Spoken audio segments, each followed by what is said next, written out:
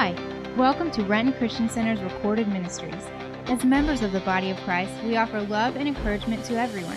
As Pastor Alex leads us through God's Word, we hope you will be lifted and filled with joy as we open our hearts and minds to the love of Jesus and the hope He gives us all. Let's get right into the Word. Ephesians chapter 6, verse 10. We're talking about the battle for the mind.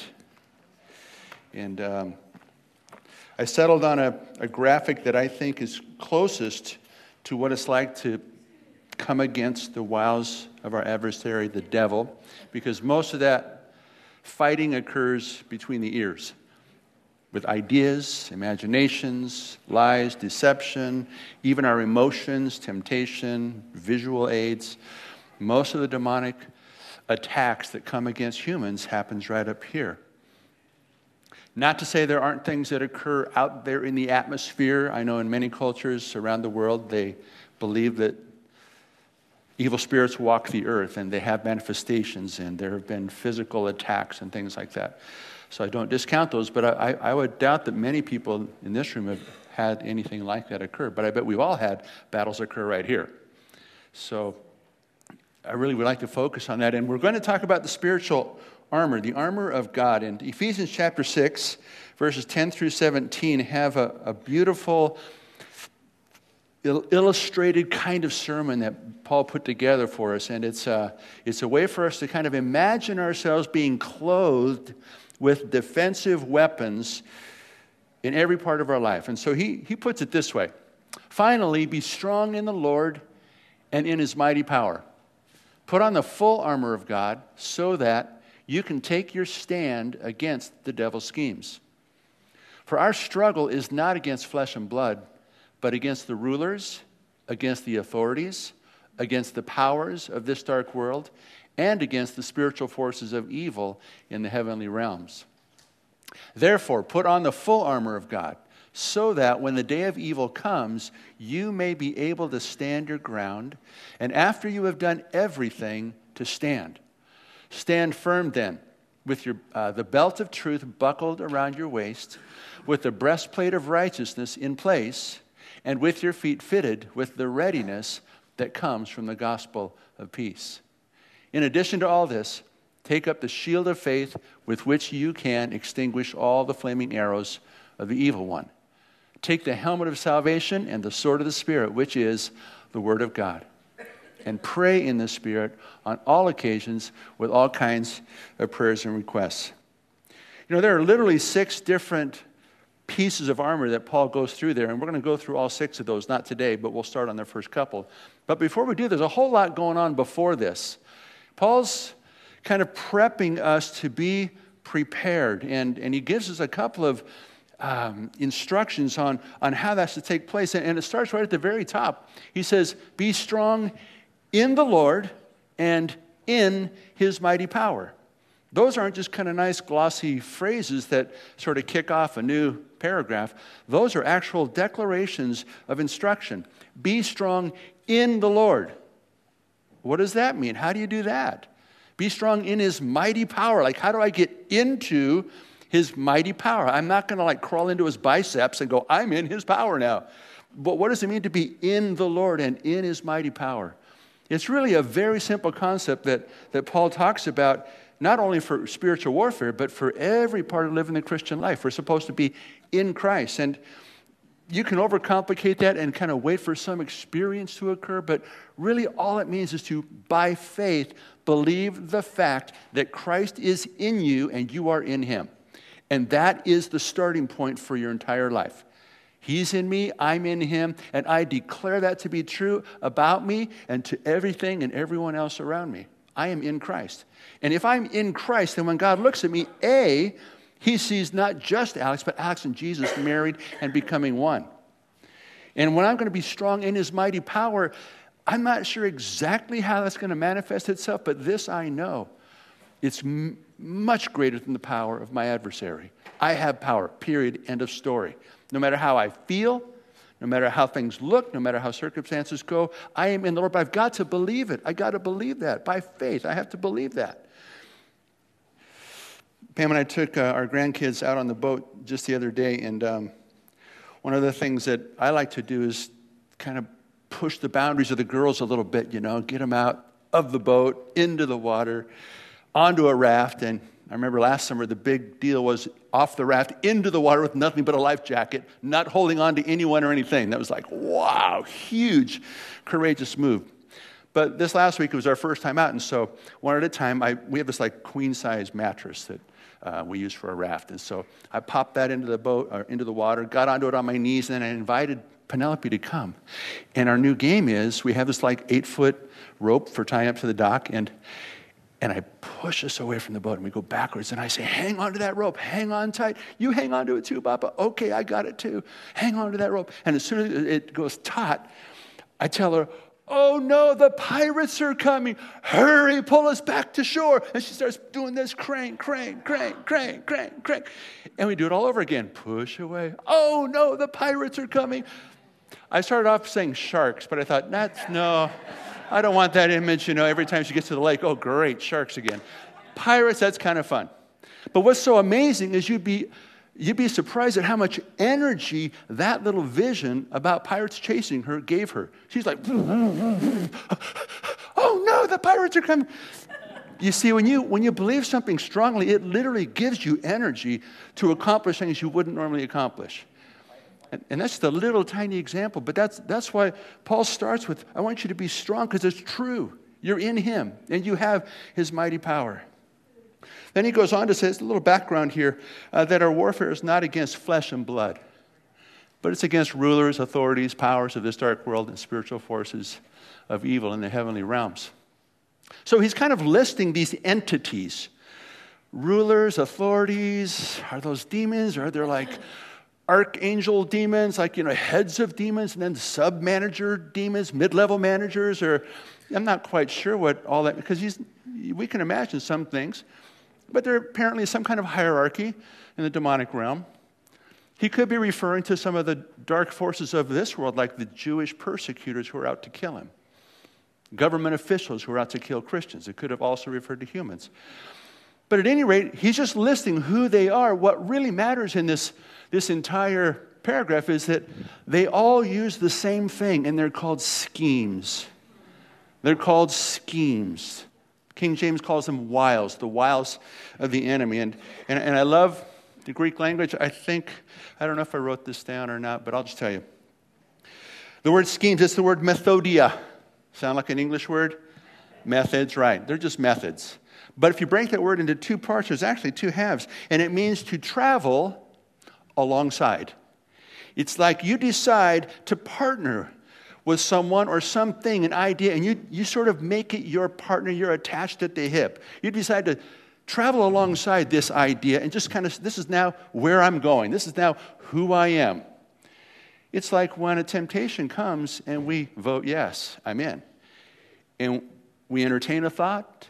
It becomes an action. The action results in sin. Sin results in death. We're supposed to, hopefully, repent and go, God, forgive me, and receive forgiveness and start clean once again. But the initial scheme is to get us to partner with the enemy. Now, you have to think about this because there are a lot of times when people say, I'm under attack. I think I'm under attack. Well, join the human race. We all are all the time. The enemy never stops, and whatever God allows him to assail us with, he's going to assail us.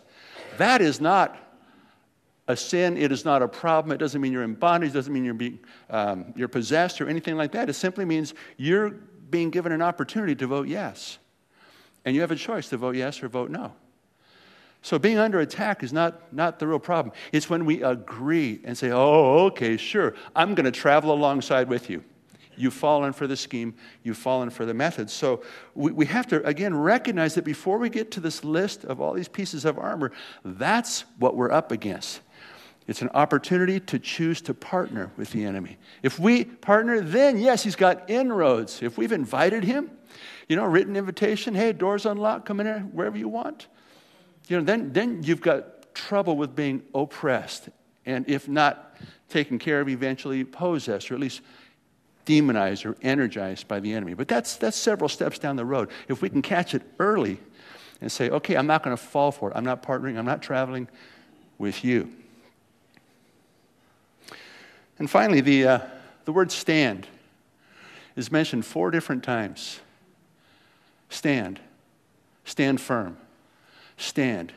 You do all this and you'll be ready to stand. We have to recognize that most of the battles we face are defensive activities.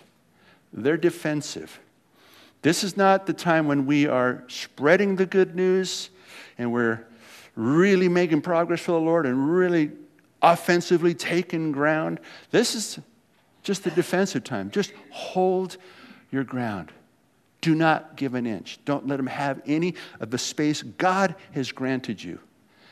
And so if we kind of recognize that defensive activity is different than offensive. In some ways, offensive is way more work. Taking new territories, striking out on, new lands or new areas of life, taking courage and doing scary things for the first time. If we would just remember that, gosh, just holding our ground is a hallelujah, glory to God, victorious moment. It is not small potatoes just to hold our ground. And a lot of us, I don't know how you are, but some of us are kind of just real aggressive in a positive way. Christians, we like to make things happen. And we kind of get down on ourselves when we don't do anything big today. All I did was hold my ground. Woohoo. No, that is huge. Paul is saying that is kind of the whole point of winning this battle. Just don't give in. Don't give up.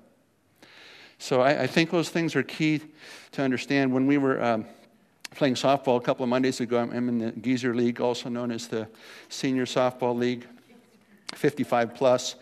And we had lost the first game. We played a doubleheader.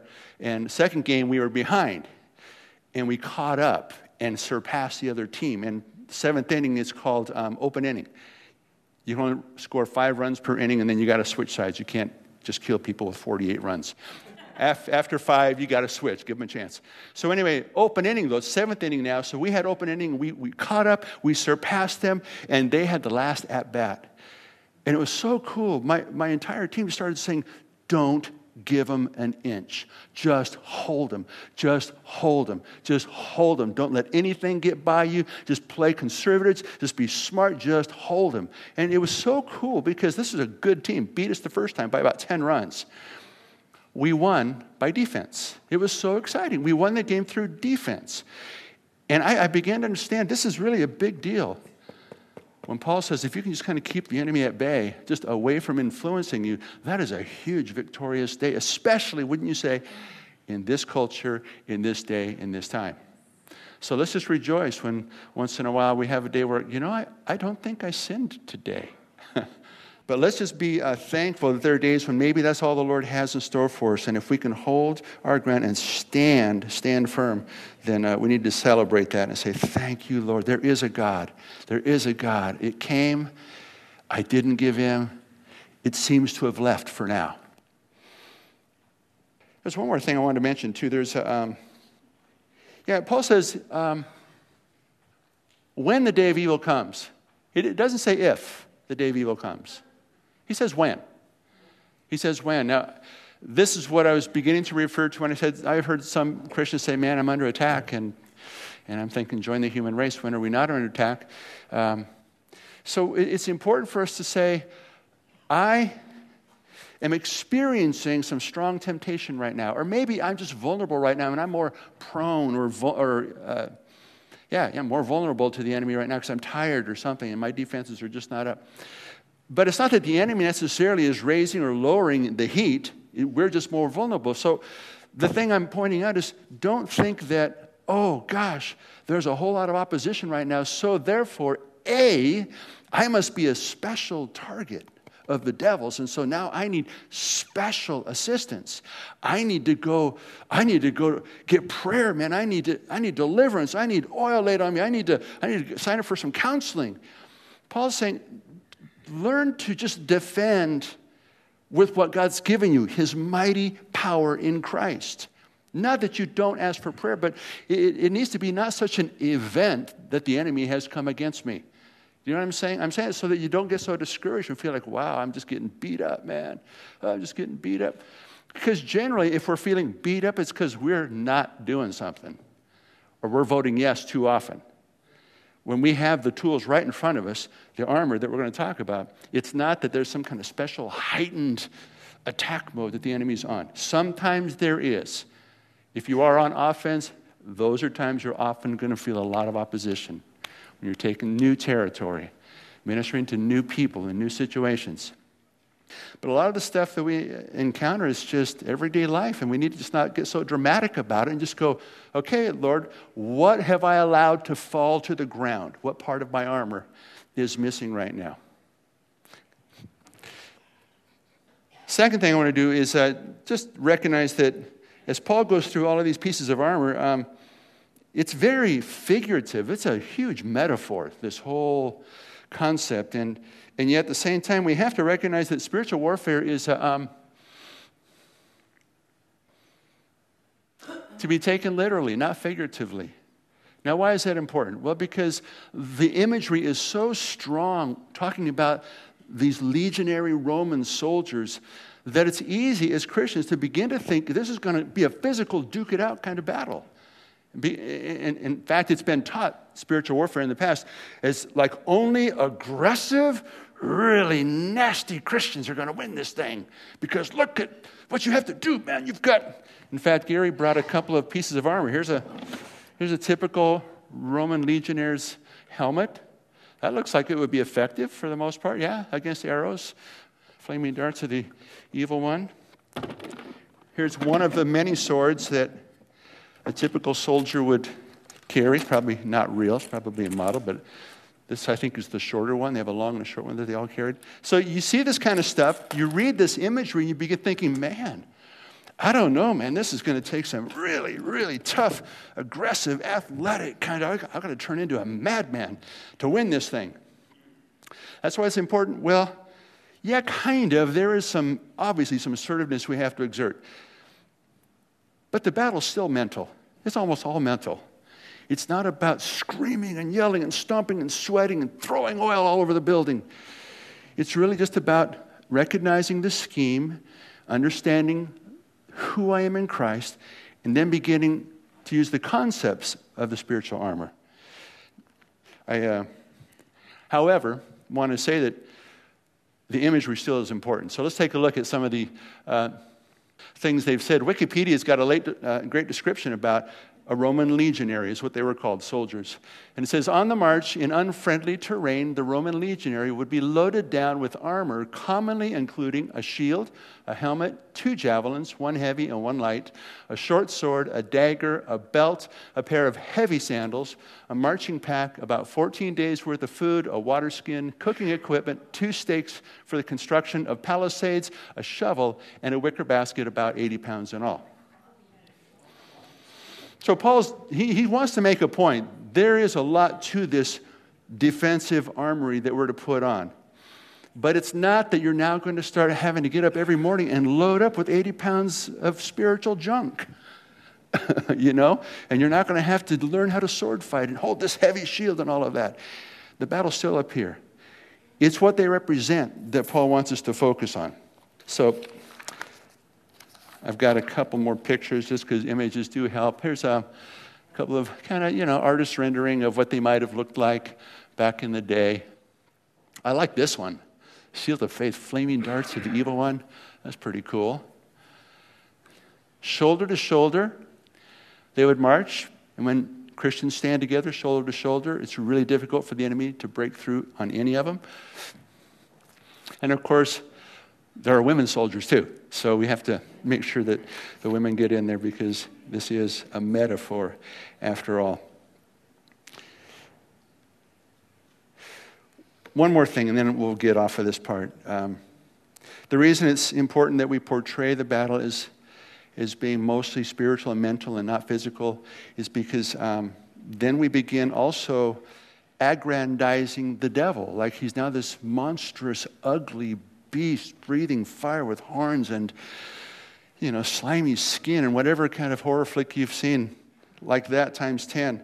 And generally, if that's what you're waiting for before you start doing some defensive work, you're not going to ever win any battles because he's going to come in way slicker, way more beautiful, way more kind, way more seemingly intelligent ways than that.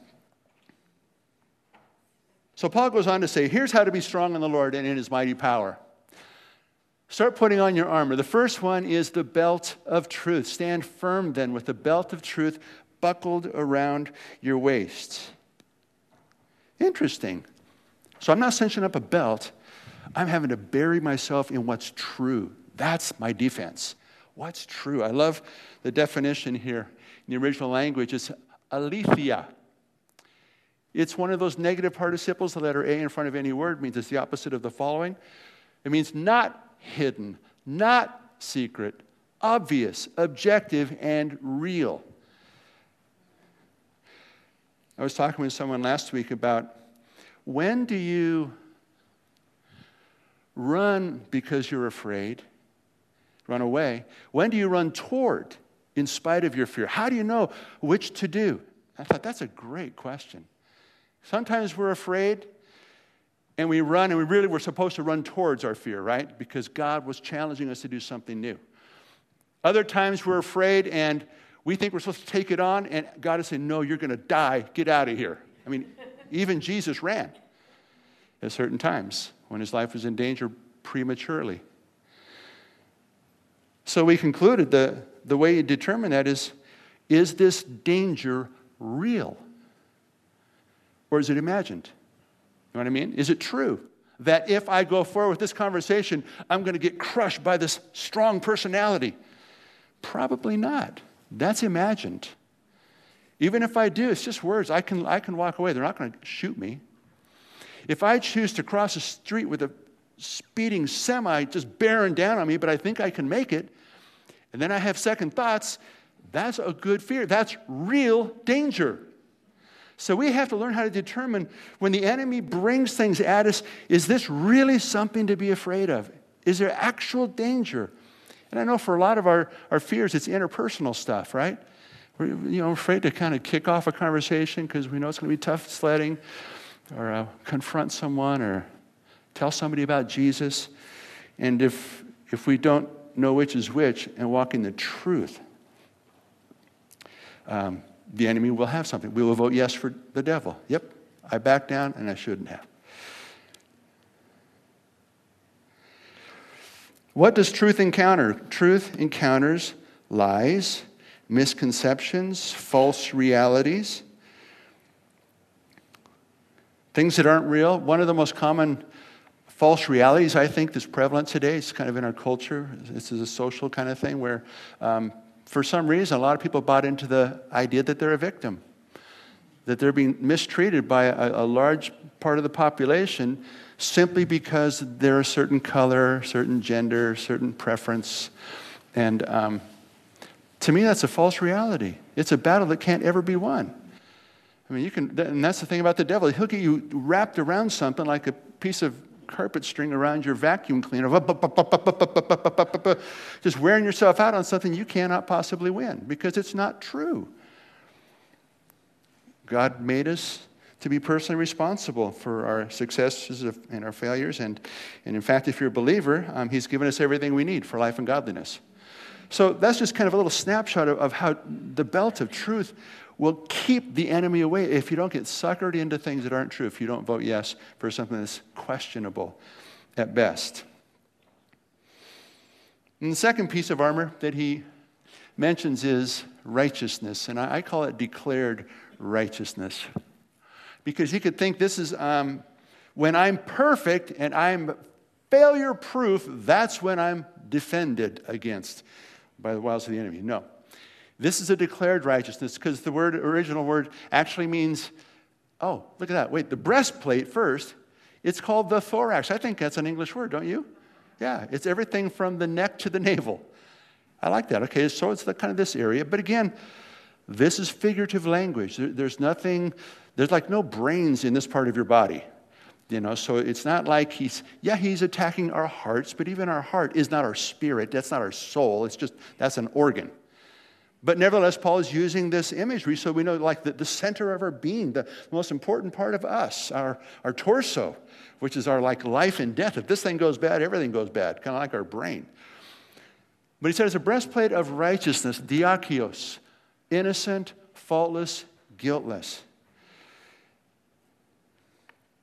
One of the most effective tools of the enemy is his accusations and his condemnation. Wouldn't you say? When I'm feeling accused, I just become a chicken, man. Or I become really defensive. Or I start counterpunching because I'm feeling accused. And so relationships go south really fast. And then instead of peace and harmony, there's strife, which James says brings along with it every other evil thing. Because I'm just feeling accused right now. So we have to be careful.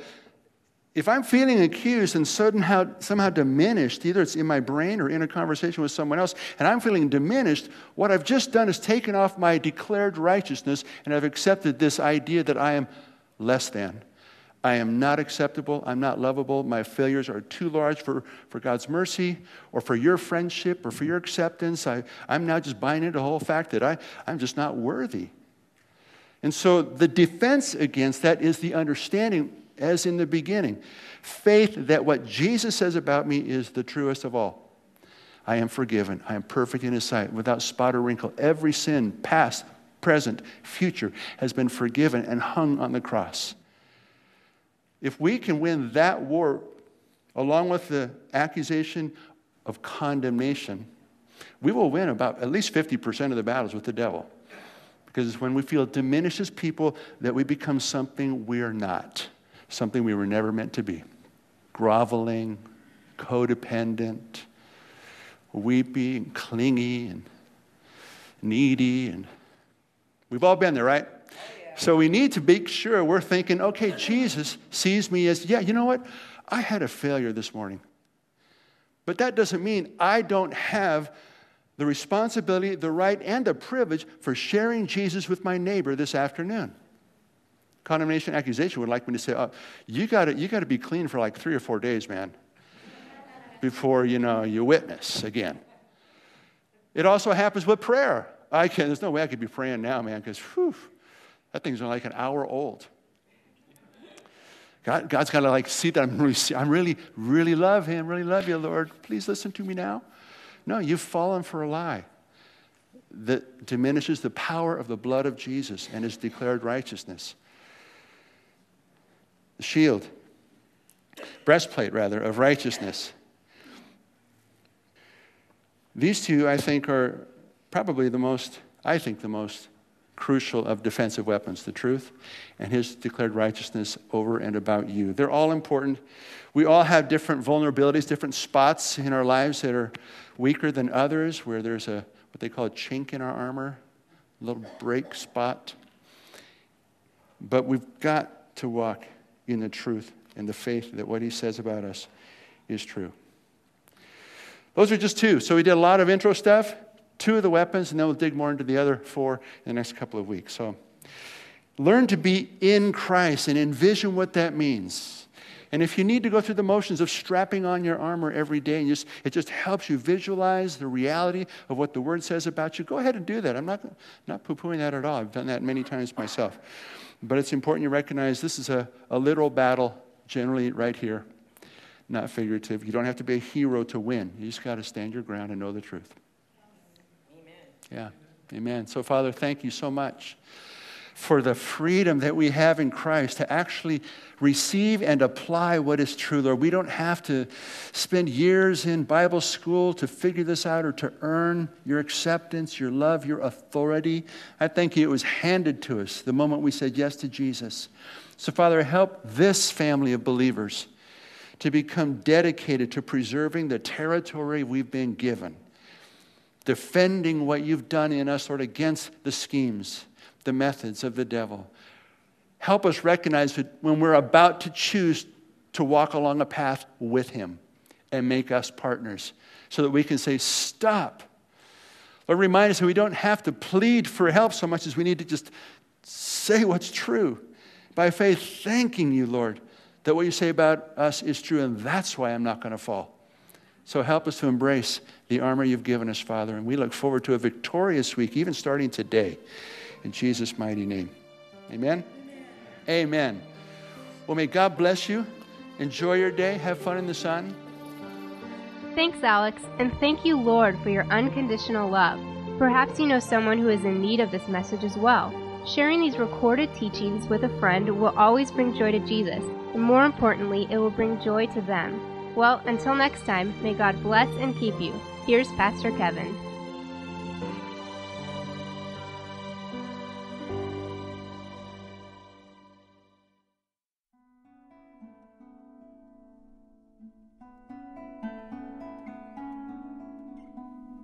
Do you ever have thoughts about your purpose in life? Have you accepted Christ as your Lord and Savior? Or maybe you walked away and it's time to come home. You know, really our walk with God is about a personal relationship with Him. That's what He wants. I believe that's what we want. I encourage you to take a few moments and allow this message to sink in.